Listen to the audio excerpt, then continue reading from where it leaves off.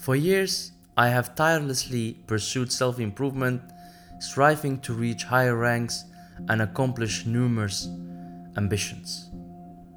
Always under the impression that achieving something more or altering something about my life would lead to a sense of completeness. Yet, regardless of the heights I managed to reach, the devastating feeling of inadequacy persisted.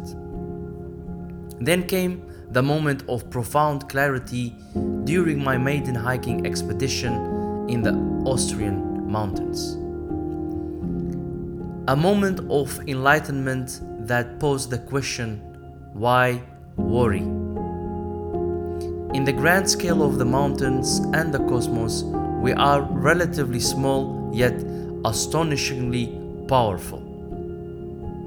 We as humans are exceptional creatures, capable of extraordinary deeds, yet we often hinder ourselves due to many reasons.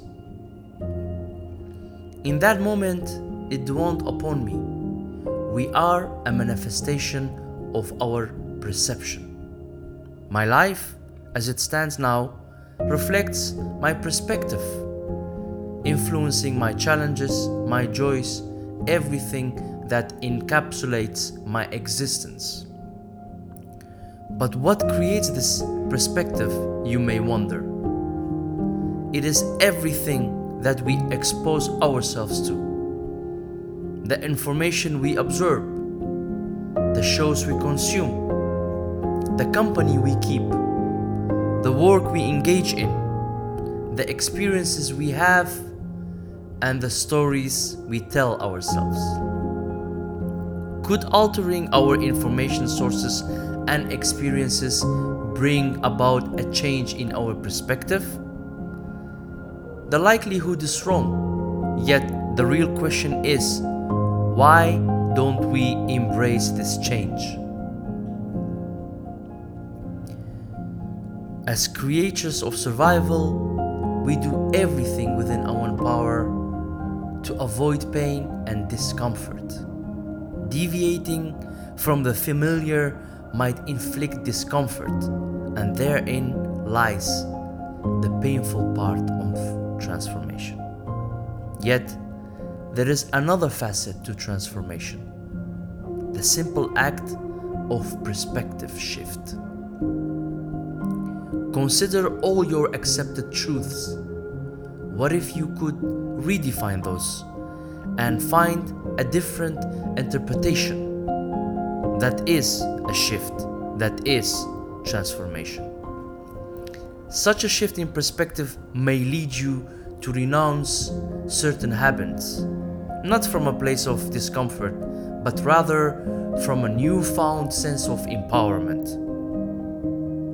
One of the initial steps to truly understanding your life's trajectory is by creating a space of emptiness within you, a space to just be.